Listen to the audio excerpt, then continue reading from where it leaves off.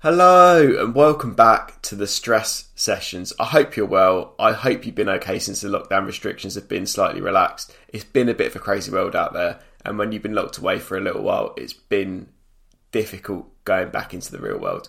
I know I've had a few blips when it comes to getting back to normal. If you're an anxious person or suffer from a mental illness, it's important to take things one step at a time. Only do what you want to do and don't feel like you have to go straight back to the way that you lived at the beginning of 2020 before this all happened. You're listening to the first episode of Series 3 of the Stress Sessions, and I've been so excited to share this series of chats with you. I really enjoyed recording them, and I hope you enjoy listening to them too. I just can't believe I've done 3 series of this now. If you'd have told me at the beginning of 2019 that I'd be recording a regular mental health podcast, I'd have literally laughed at you, because at that point I hadn't told anybody that I suffer from anxiety or depression. And now, look where we are. Thank you so much for being on this journey with me. So, a little bit about this series. I'll be releasing each episode every Monday, so make sure you hit the subscribe button, and whether you listen on Spotify, Deezer, Apple Podcasts, Amazon or any other podcasting provider, make sure you help me out by downloading every single episode. I need all the help I can get. And if you think somebody might enjoy listening to the episodes or who might benefit from the topics discussed, like your mum, brother, auntie, best mate, even your worst enemy, please share the Stress Sessions with them. I don't think my first guest really needs any introductions. A born and bred Glaswegian who has had a hugely successful career in radio, television and film, and now lives in Hollywood, Los Angeles. He's on your TV every single day on ITV1, and if you watch the television show Lorraine, you'll recognise his voice straight away because he presents the entertainment news every single day. Yes, it's the fantastic Ross King MBE. It was a real privilege to speak to Ross because he doesn't do many interviews because he's so busy.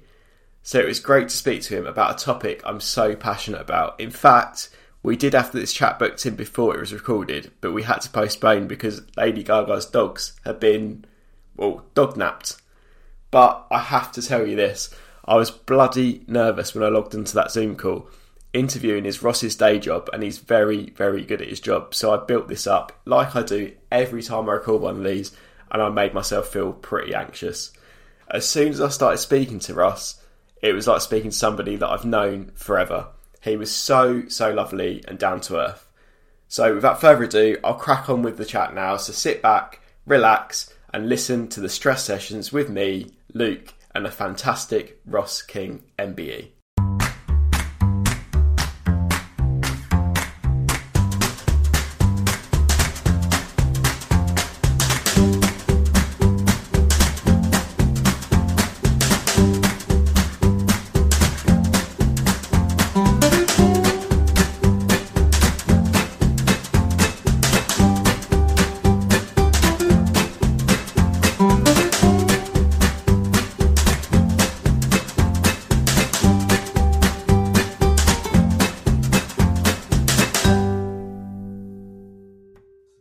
Hello. Hey Ross, how are you doing? I'm good. Can you hear me okay?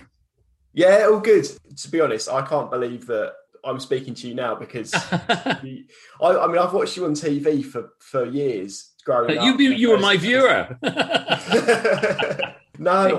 Honestly, I've grown up watching you on daytime TV since I was a teenager. So yeah, it's an absolute pleasure to have you on the show. Oh, my pleasure. Thank you. So what is the one song that puts you in a really happy, positive mood? Wow. I have, one song. Do you know what? Can I pick 3? I mean, you're an MBE, so you can write the rules. 3. I can pick. Well, it's funny. Here's 3 that I do. Gary Barlow, Take That, Back for Good. Just always makes me smile, and Pray as well. So it's a really, when it comes to Gary and Take That songs, it's Pray and Back for Good.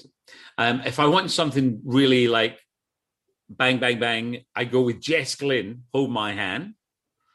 And then for a bit of fun and the lovely Mariah knows this. Barry White, my first, my last, my everything. Because we do, I don't know if you remember in Ally McBeal, they did when they were in the toilet and they'd all do the dance. And I just showed it to Mariah the other day. And that really makes me smile, and it just the whole dancing bit. So I love that. So I'm sorry, I've now actually picked 4 songs. See, I'm very greedy. I do apologize, Luke. So I've gone with kind of 4, but yeah. So I'll go Pray, Hold My Hand, First, Last, My Everything. They're good choices. I mean, you can't go wrong with a bit of Take That and Gary Barlow, can you? Absolutely not. Absolutely. And he'd be upset if I didn't. It'd be odd. Because you can see those are actually the handwritten lyrics to Back for Good. Oh, wow. Blimey. So he'd be very upset. Impressive. Yeah. I haven't got as an impressive background. I'm impressed by what you've got there, though. Is this the whole... Are you selling trainers out the back of your... No, I started collecting them about 3 years ago, and I just sort of I try and buy don't try. I do buy a pair about every month, and really? My wife does not like it. Oh wow! So I'd hope that a lot of people that listen to this know who you are, because you're pretty much a household name. But can you just tell me, for the people of the podcast, who you are and what you do? Yeah, certainly. My name is Ross King. I'm a field footballer. I've actually pretty much failed at everything, let's be honest. I've got a Duke of Edinburgh Bronze Award, which I'm very proud of, and a cycling proficiency badge as well. So that was good. Apart from that, I've been around a long time now. And if you're very young, you may remember kids shows like the 8:15 from Manchester. And then if you're a bit older, I did a show called Pebble Mill for a long time. And then jumping up to date, Good Morning Britain and Lorraine Kelly's show. And then maybe in the theatre, in the Rocky Horror Show or Summer Holiday, a few silly old musicals. So yeah, a bit of everything, and a bit of a writer. I wrote with a lady called Shari Lowe. We wrote a couple of, thankfully, bestsellers, Taking Hollywood and Breaking Hollywood, under the name Shari King. And yeah, there we are. That's more than anyone ever needs to know or wants to know. That's it. So not much then. You haven't done Nothing. You could write down my achievements on the back of a postage stamp. Trust me. and even then, you still have space. And I bet you the cycling proficiency is top of your list, probably. Oh, that's way up there. The Duke of Edinburgh Bronze is pretty high. I mean, because that was it. It was so funny. Everyone, I think you almost get your Duke of Edinburgh Bronze just for turning up. When somebody's got the silver, you go, oh, wow. Oh, so you really went for it. My niece Holly, she's got a silver and then was going to go for gold. And then when someone's got a gold, that's spectacular. So, So, no, bronze is still there. Maybe one day I'll go back and think about doing Duke of Edinburgh silver or gold. Oh, and I've got a Robert Burns certificate for reciting poetry.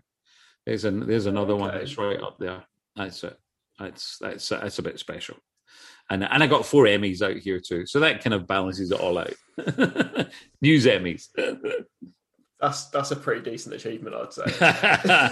It's amazing what you can buy in eBay. Let me just put that to you. I might have a look after this. But before we talk about mental health, because this is what the podcast is about, is there anything in your life at any point which makes you particularly anxious? I think when I was younger, certainly performing was something, and I was very fortunate that Mum and Dad were both, they were not in show business, but Dad was in the Salvation Army and Mum played the piano. And so they were kind of performers. And you sort of fell into that thing where, because Mum and Dad were both musicals, so then as a kid you would sing and then you'd be pushed forward a little bit, you know, it'd be a bit like at weddings, you know, oh, go on, Ross, get up and sing and things like that. And that used to make me quite anxious. And then playing a lot of football when I was a kid, again, you know, that the night before a game, you'd be lying there. And I think it took me a long time to realize, and this was an interesting thing, I think, was that my mum said a great thing. And I think I genuinely was about 22, 23 before I realized it. She would always say, as I left the house, she'd go on, son, just do your best. That's all you can do. And I would go, yeah, of course, Mum, bye. And of course, you're thinking, just do your best. Well, of course you're going to do your best. But then I realized two things. One was to do my best. Had I trained properly? Was I eating properly? Was I getting enough sleep? All the things that help you do your best. And then once you realize if you've done that, then when you do your best, that's all you can do. You can't do any better than that. So in my business now, if I've gone for an audition for a role for something or a TV show or whatever, if I come out of it and I go, I did my best, then that's it. So there's no stress related to it because that's it. I did my best. And if that wasn't right for the job or the role, and George Clooney, Clang dropped that name, but George Clooney always said that thing about auditions. He said, you don't have anything and you go into an audition and you still don't have anything. And if you come out of the audition and you don't get the job, you still don't have anything. They haven't taken anything away from you. So just think of it like, yeah, I didn't have anything and I still don't have anything. And on you go. And I think so much of that, and that, stuff that I learned from mom and dad, and then stuff that I learned from going back to acting class out here has really helped with things like that. I do really think as well, but going back to what you just said, that your mental health has a massive steer on how you're brought up and the environment that you're brought up in. Because I think that a lot of people that have a slightly more difficult upbringing are more prone to suffering from a mental illness in the future. So it's just interesting that always seems to be the case. But as a television and radio presenter and a performer, you're constantly putting yourself out there for the world to see. You're on national television every day. You must have had some form of criticism in the past. I've not seen any because I think you're a pretty likable guy. So I haven't seen anything. But how would you say that criticism would affect your mental health, and how would you deal with it? It doesn't, because again, when I was very young, and I had a couple of great mentors when I worked in radio as a kid, was that someone said to me, whenever you do a show, whenever you do a play or a musical or a pantomime or whatever, when the crits come out, the actual review of the show, someone said to me, if you're going to take the good ones, you got to take the bad ones. And I thought, yeah, it's absolutely right. If someone says it was brilliant or we loved you, and if someone says it was terrible and we hated you, you have to take them both for what they are. And so my thinking on it all is that they kind of cancel themselves out. And also that simple thing, as I said about, mum saying, do your best. If I've done my best, that's all I can do. And if you get criticism for something and yourself, either you didn't train hard enough for it, or, that say that night you didn't do your vocal warm up and your voice wasn't as, not good, for me, not good, but, your voice wasn't as good as it could have been, then, criticism is fair. And also, I've always enjoyed criticism as long as it's constructive. And anyone that I've worked with will tell you that, I think, A, I'm very self-critical, but B, I'm very open to criticism. And I'm also open to criticism very quickly after I've done something. And it's a thing that I've had to learn myself in terms of other friends as to when to offer some kind of advice or criticism. Because I can be on stage and come off stage, and literally as I walk through the dressing room door, someone can say to me, yeah, that bit wasn't funny, or that bit could have been better. And I go, yeah, I thought that myself, or this, and I can take it all in there and then. A lot of people can't, and you have to give them a day or sometimes 3 or 4 days before you offer up any kind of advice or critique. So that's the thing that I've learned, where I'm lucky. And again, I'm very lucky that I can take it right away. But, also I think with what I do, the business that I'm in, and especially if someone's coming to a show and paying money to see it, they've got every right to criticize you or say whatever they want. And so, but I think where you're kind of gearing it towards now is social media, which is just, can be the nastiest place in the world. And, I get it. And I see a lot of people that get, horrendous things on there. And it's just horrible. And I remember Twitter when it started, and I worked at a a TV station here, KTLA in Los Angeles. And I remember them saying to me, "Oh, Ross, you should join Twitter." And I was like, "Well, I'm not 12."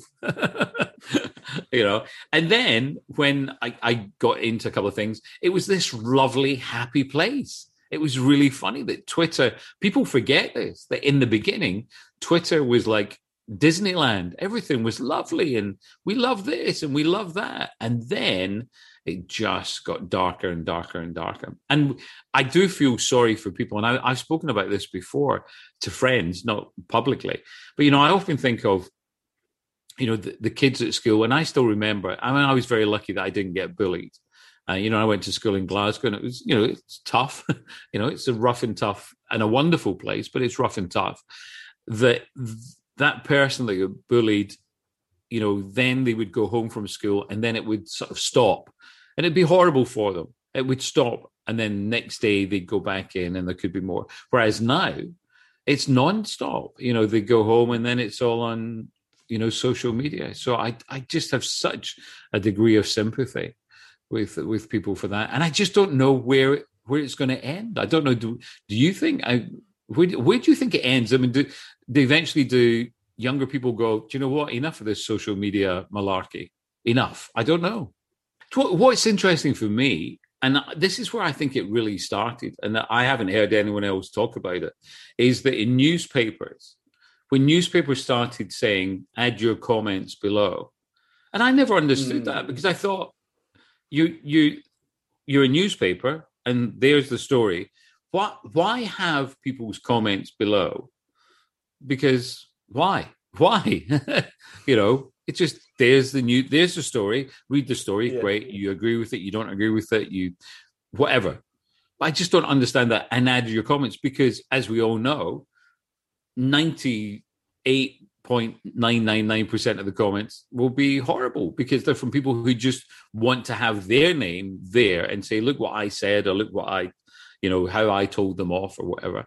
So I've never quite understood why that even began, why that culture. And then also, when you look at a lot of newspapers now, a story is based on what's on social media.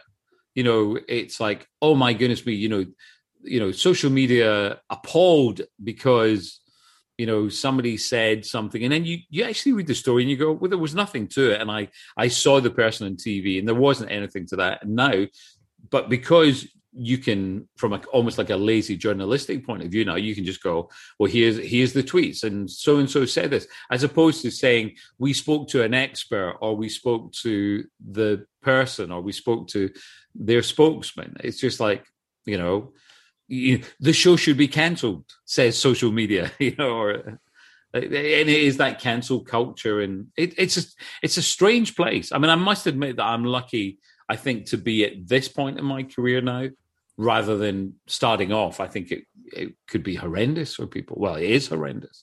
One thing I wanted to talk about was the Britney Spears documentary that was recently on, and that, I mean, you work day to day in show business, and I think watching that program kind of brought down to earth, I think, for me, how harassed celebrities do get by the press. Is that still, and the way that it affects their mental health? Because obviously Britney had a massive breakdown, and it affected her career quite a lot. But then there's all these conspiracy theories going around about management. Don't want to get into that, but probably for legal reasons. Yeah.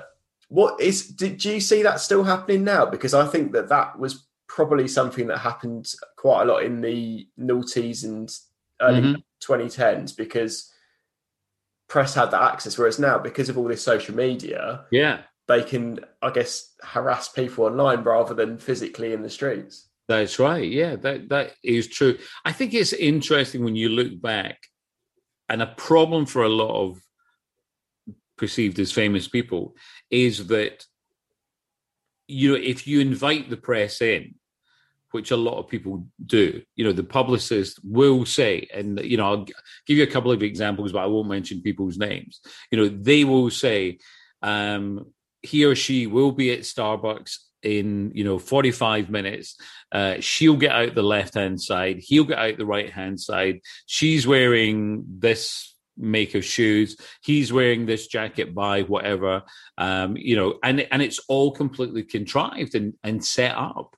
And the problem is that when you do that, and then when people, the press then want more, and then these people are going, no. You go, well, wait a minute. You've got to play the game a bit here because you invited them in and you were saying all these things and you were feeding them stories. And as we know, that's what happens. The world is just like that. It definitely is. They've fed stories, since, the beginning of the movie business out here. That's what publicists have done. Although it seems now a bit more that publicists, their job is to say no. And I think, interestingly enough, as you said, because of social media, you don't have to release a press statement the way that, a press release that you used to do. So that's quite a good thing, I think, from, for a lot of these famous people, that they can actually go on social media and go, no, this is the truth, or this is what I perceive to be the truth, and all the rest of it. So that helps. But again, I think you've got to be careful of people who sell stories to the newspapers, give them stories just so that they're in it. And then suddenly, it achieves what they wanted, which is they become famous or whatever. And then they suddenly go, oh, I don't want this. You go, well, you've sort of gone down that path that maybe there's no return from. Yeah, it's quite difficult as well, because, for instance, with the robbery that happened with the Kardashians for Kim Kardashian's wedding ring, I think it was either last year or maybe the year before. Yeah. And she had posted on, I think, her Snapchat that she was at a specific hotel or whatever, and then was targeted by thieves. And I think it's very difficult, I think, from a celebrity perspective, because they have to promote what they're doing round the clock because that's what expected of them, versus not having a private life. So it's I don't know what it might change in the future, but it must be a difficult life to lead, I think. Oh, definitely. I mean, I'm so lucky, because I'm sort of I don't mean surrounded all the time by famous people, but I'm in contact with, famous people a lot, that I just think that, you just don't want to be that person. You just don't want to see their lives. You don't want to be them. It's interesting that I think when you're a kid and you see all these film stars or pop stars, you think, wow, that must be an amazing life. But when you actually see a lot of it, there's a lot of people not that happy. I mean, there's certainly, there's exceptions to the rule. But I think in the main, you see a lot of people and they're just not happy. And everything that we've just talked about contributes to it. Whatever you believe in, whether it's God or many gods or whatever, that expression of they do not give with both hands. And I think that's true. It's like, we give you this, but we take that away. We can make you really famous, but now we take away your private life. We give you that goes. So I think that when people get into it, if they have a chance sometimes to think about those things, then they might think differently. Yeah, and I think that at the end of the day, everybody's a human being. Even celebrities are actually normal people that are just very good at what they do, or they're very talented, or they've got lucky. And I've seen that when I've been recording these podcasts, that every person I speak to is just a normal person, and they have feelings, they have their illnesses or whatever. And it's even like you. I'd psyched myself up for speaking to you, and I was thinking, oh God, you sort of work yourself up a little bit. Yeah. And at the end, you're just a lovely guy that is very good at his job. So it's. Thank you, thank you. But when you, so I get particularly anxious, I think, when I'm doing something that's in like a public facing thing. So if I'm in an interview, if I'm speaking to a group of people, when you're in that sort of situation where you're having to speak to like a particularly famous person or somebody that you think, oh God, they're at the top of their game at the minute, I don't know how they're going to react to this certain question. Yeah. How do you yourself cope with that sort of pressure? Well, I do the first thing that I do, and this was a thing that I got taught out here in an acting class, and I put this into my life, which is you want to be present in the moment. I do three things, and anyone can do this. And if you can do this at home, or if hopefully you get out soon and, lockdown or whatever, you get away from it, you can just do these things and do any three things, but do three things when you go into a room or when I'm chatting with you. So the three things I do, I look down at my shoes and I give myself marks out of 10 for how clean they are, even if it's my trainers or whatever.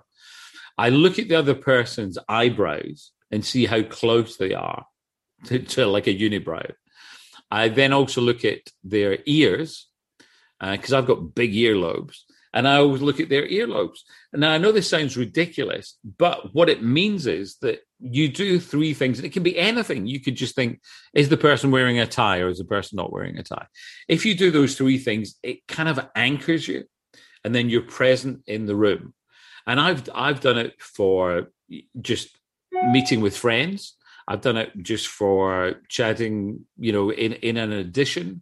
And again, if I'm about to go into a room as well, I'll do that thing, because then you're present in the room. And again, it doesn't matter if you're interviewing George Clooney or Julia Roberts.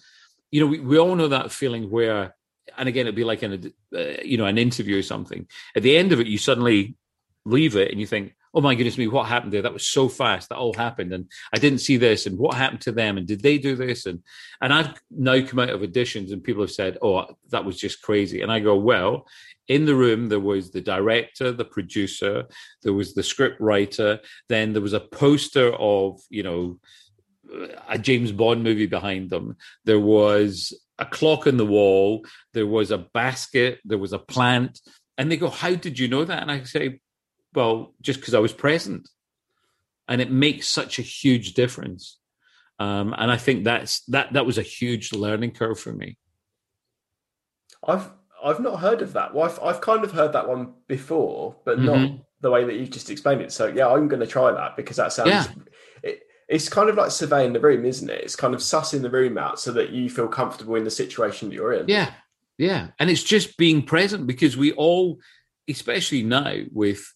it's like, you just need to go to any coffee shop and you look round and there are people sitting there, whether it's families or it's couples, and everyone's just in the middle of it going, and then they're looking at their phone, and then they're taking things off, and then there's the texting something, or, then they're doing selfies, or, everything other than actually being present and concentrating on, the chat or whoever they're with. And that's the whole thing, and again, when you're saying interviewing like a big star, if you're engaged with them, then that's half the battle, because they're also so used to people coming in and just not being engaged and just going, oh, what's my next question? Or looking at a sheet of paper and going, I've got 10 questions. There's nothing wrong with people having a list of questions, but, if you engage with the person, then you can converse and pick up on something they've said. And quite often in interviews, I'll watch people and I think, oh, they missed an opportunity there because that person mentioned something that you want to pick up on, rather than going, but I also want to ask you about your favorite pizza or something. It's just that simple thing of being present and engaging with the person. And listening as well, I think, because it's listening to what the other person's saying, taking it in and giving them a response that, like you just said, that maybe they're looking for. Absolutely. And, I've heard so many people say something that is so valid, which is when you're speaking, you're not hearing anything you haven't heard before, but when you're listening to someone else, you are. And so you want to hear what someone else is saying. It could be really valid. You could learn something. Whereas if you hear your own voice, as I am at the moment, you're not learning much. And you've just spoken about what you do to ground yourself, and you kind of take note of the things that are surrounding you to make sure that you're present in the room. Is there anything else that you do to kind of keep sounds, this is really badly phrased, but keep your head in a good place, so to make sure that you're the best you. So you look like a particularly fit guy. So do you kind of do exercise or anything like that? Oh yeah, I mean there definitely is. Again, it goes back to what my dear old mum said. Just do your best. That's all you can do. And again, that being fit, mentally fit as you can be, physically fit, I think also helps.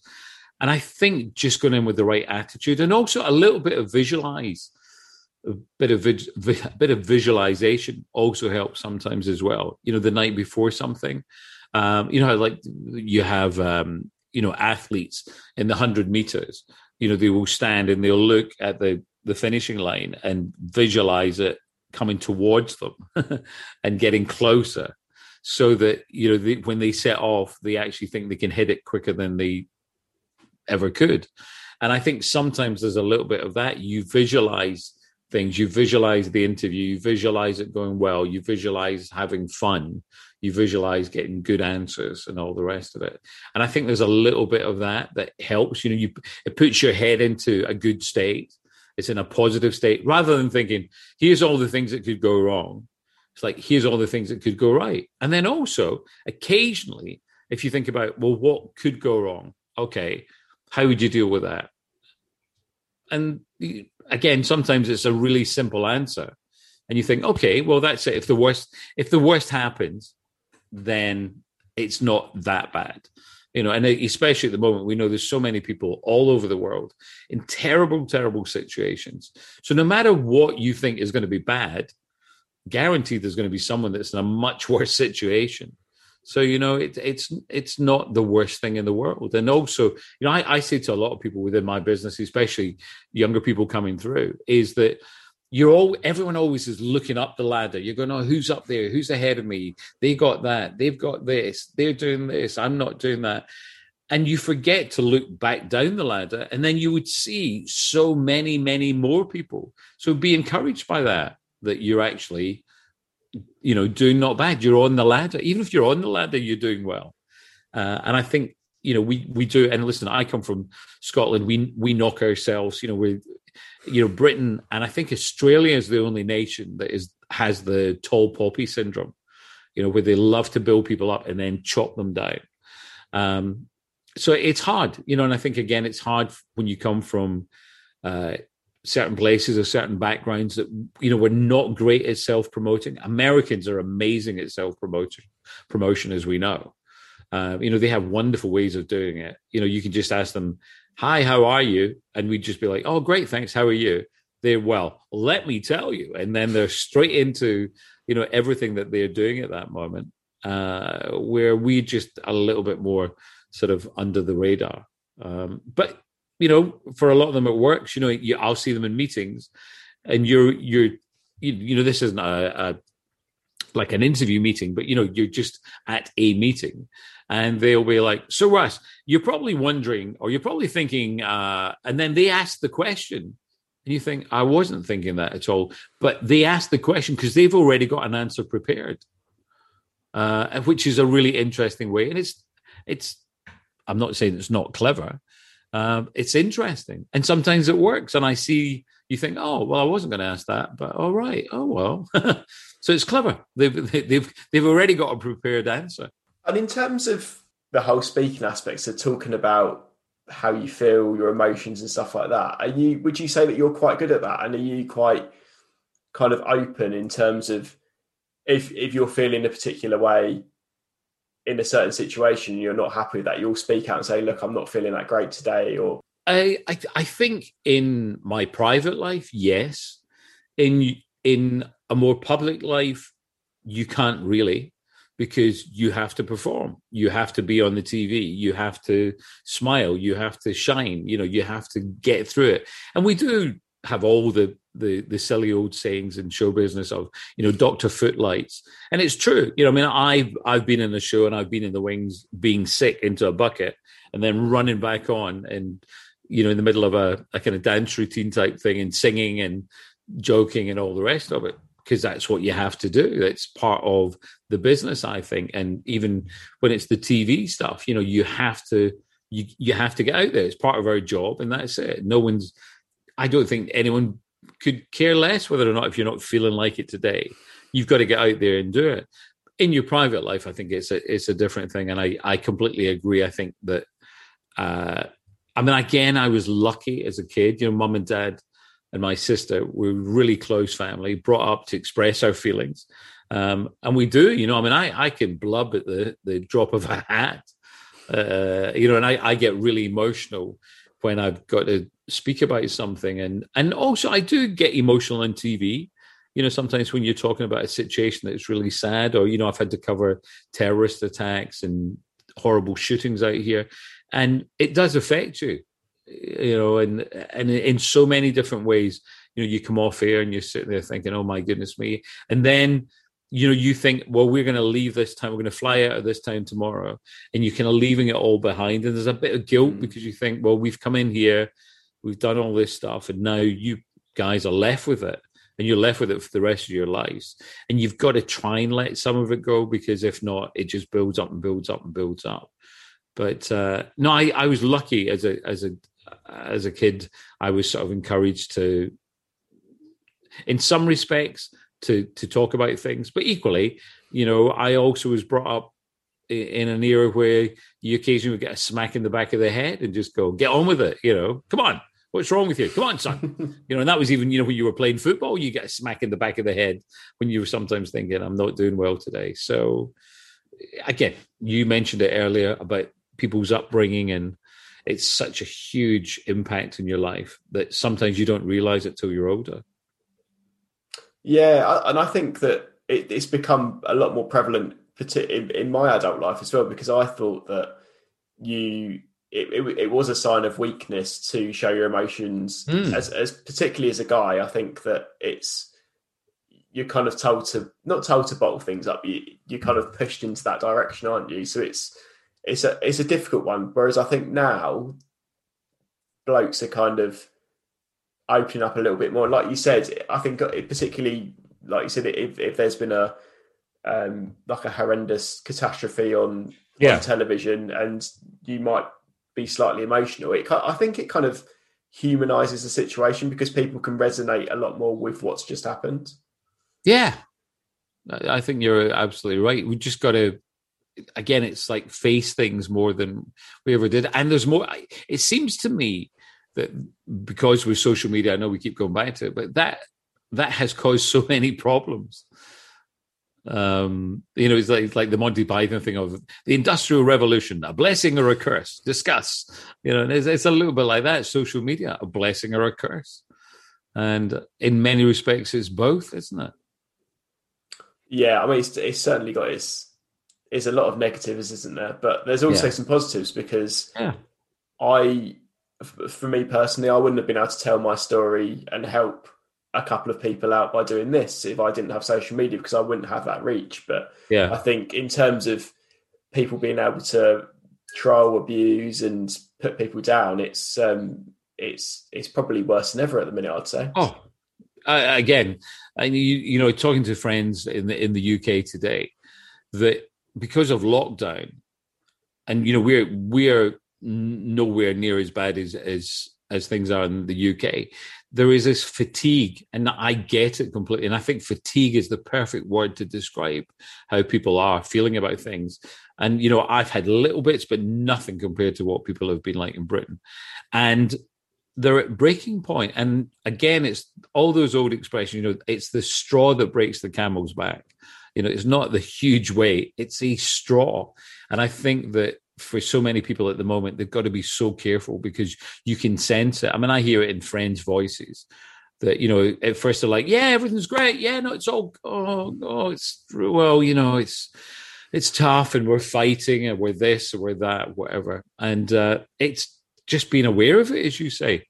And I think a lot of people have suffered with their mental health throughout the whole of the pandemic. I think that cases of mental illness have gone up, skyrocketed since the beginning, because people have been, I guess, forced into a situation that they wouldn't have ever considered themselves being in. But have you in your life ever had to help somebody out that's had a mental illness, or have you kind of had to speak to somebody that has had a mental illness, and how did you kind of navigate that sort of situation? I have a bit. I mean, I don't want to make it sound like, wow, this is what I did. I've had a few friends that out here and also back in the UK. I mean, I do.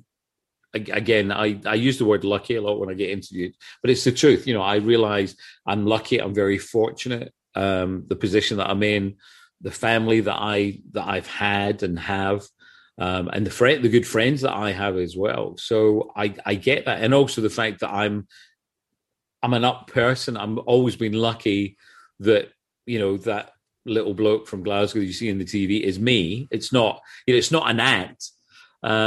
And that's always been good for me. I've got a lot of friends who are comedians, and a lot of them are much, much darker and all the rest of it. So that side of it's never been a problem, because I just do what I do and it's me. But with some friends, I've had to have a lot of conversations with, and again, I hate to use the word simple because I feel that I'm doing the whole thing down, but the old 1 foot, you mentioned it as well, 1 foot in front of the other. It's like take each day at a time. And, I had a dear friend out here that I talked to her about this just 2-3 weeks ago, because she's getting to that point. And, there's no work and every single thing seems to be, coming down. And I said, look, you just got to try waking up in the morning. If you're waking up, my dear old dad used to say, every day above the ground's a good one. And, I know that sounds somewhat flippant, but, you're waking up. Okay, I have waken up. Great. Well done. Good start. Okay. Am I suffering from COVID today? No. Or, hopefully not. Great. Okay. There's another positive. Okay. Am I suffering from anything else at the moment? There's another positive.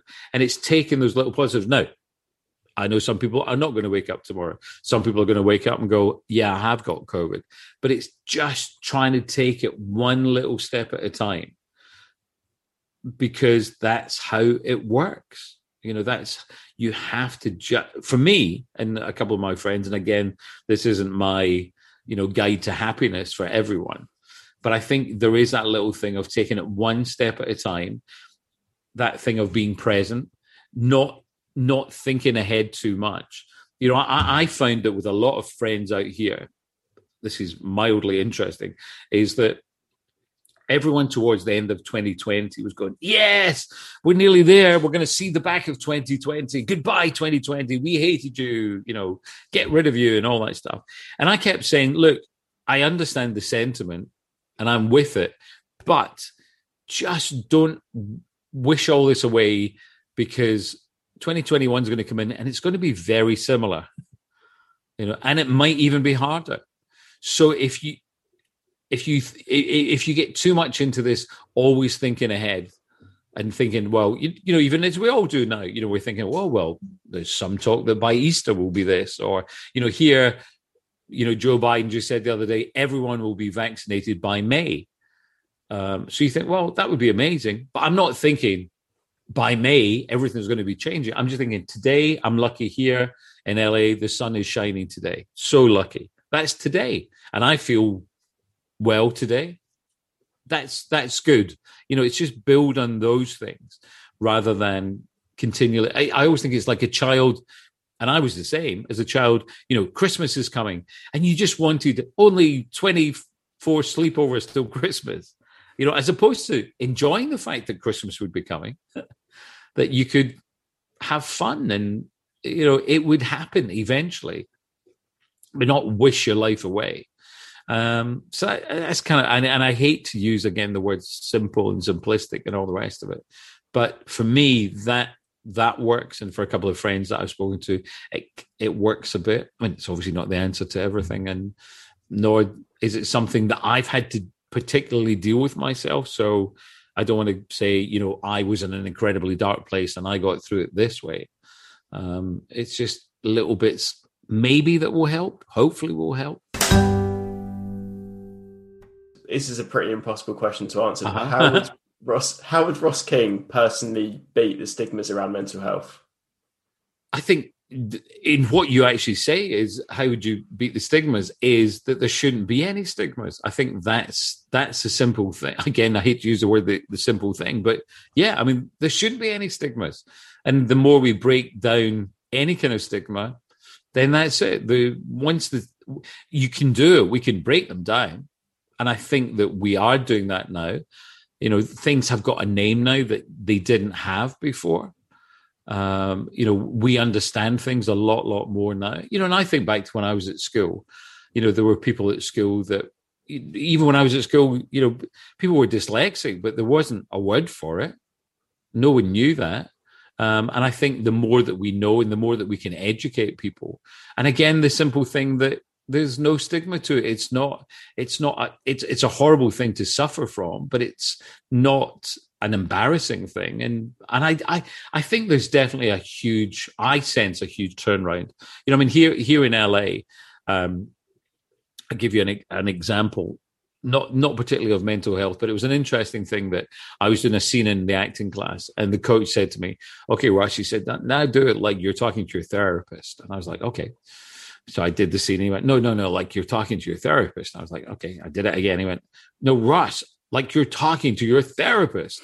And I said, "Well, I thought I was talking to my therapist." And he said, "Well, how do you talk to your therapist?" And I went, "I don't have a therapist." And the whole class went, and, at that moment I thought, yeah. I mean, therapy, I just haven't been to it. But it was interesting that this whole class were like, "Oh my goodness me." It was almost like the other way around. Like, you don't have a therapist? You've never been to therapy?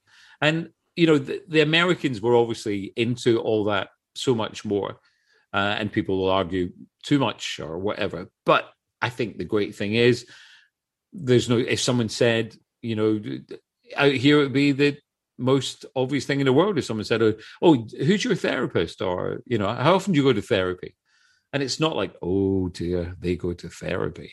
And I think that's the great thing that is being broken down. And go back to what you were saying it's almost like not the things to remove the stigma, it's just remove the stigma.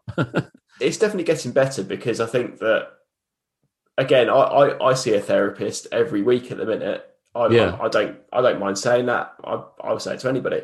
Yeah. But I think, again, a year ago, I wouldn't have been telling anybody that.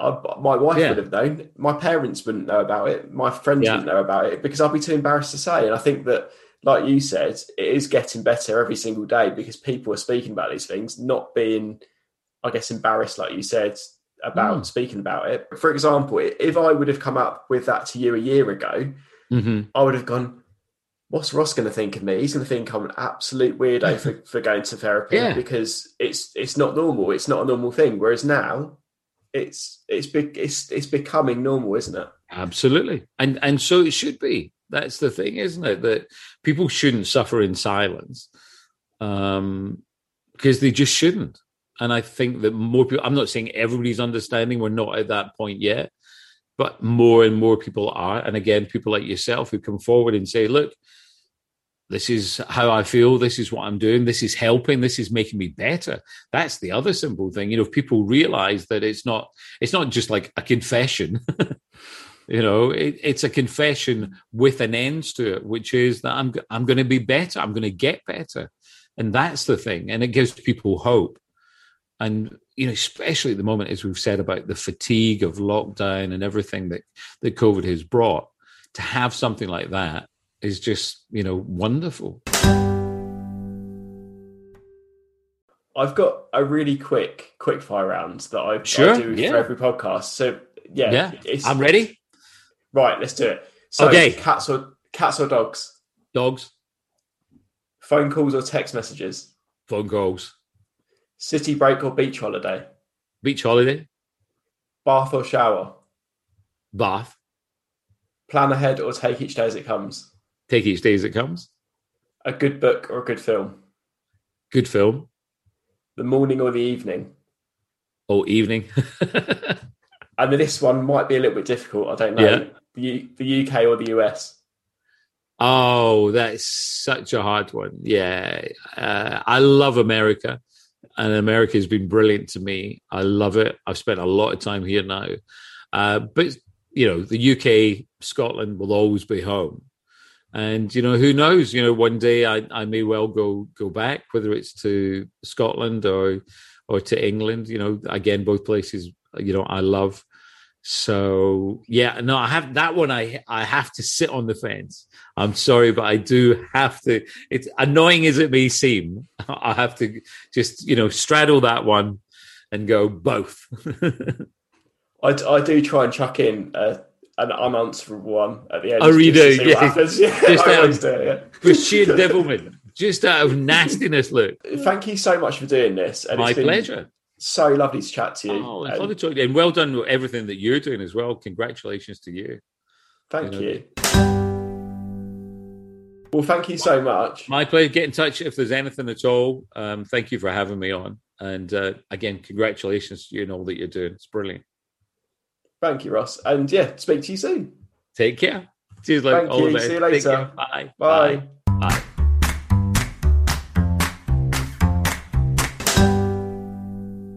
Thanks again to Ross for coming on the Stress Sessions, and thank you for listening. I really enjoyed that one, and I say this about pretty much every guest, but I think that's my favourite one so far. He was just so bloody lovely to speak to. If you've enjoyed what you've heard, please share, subscribe, and shout the Stress Sessions from the rooftops. Post something on social media, ring a mate and tell them about it. WhatsApp your family. I just want to spread the word and help out as many people with a mental illness as I can. I'll also give you something to listen to whilst you're working, relaxing in the bath, or chilling with a cup of tea. Finally, I'm no mental health expert, nor are the guests that come onto the Stress Sessions to speak about their experiences. If you do suffer from a mental illness, please speak to someone. Tell them that you're struggling and contact a professional. Help is always there, so please don't suffer in silence. In case you need them, I've linked to all of the mental health charities and resources in the podcast notes, so please feel free to use them if you think you need them. Thank you so much again for listening. Have a lovely week and look out for the next episode next Monday when I'll be speaking to another amazing guest. Thank you. Bye.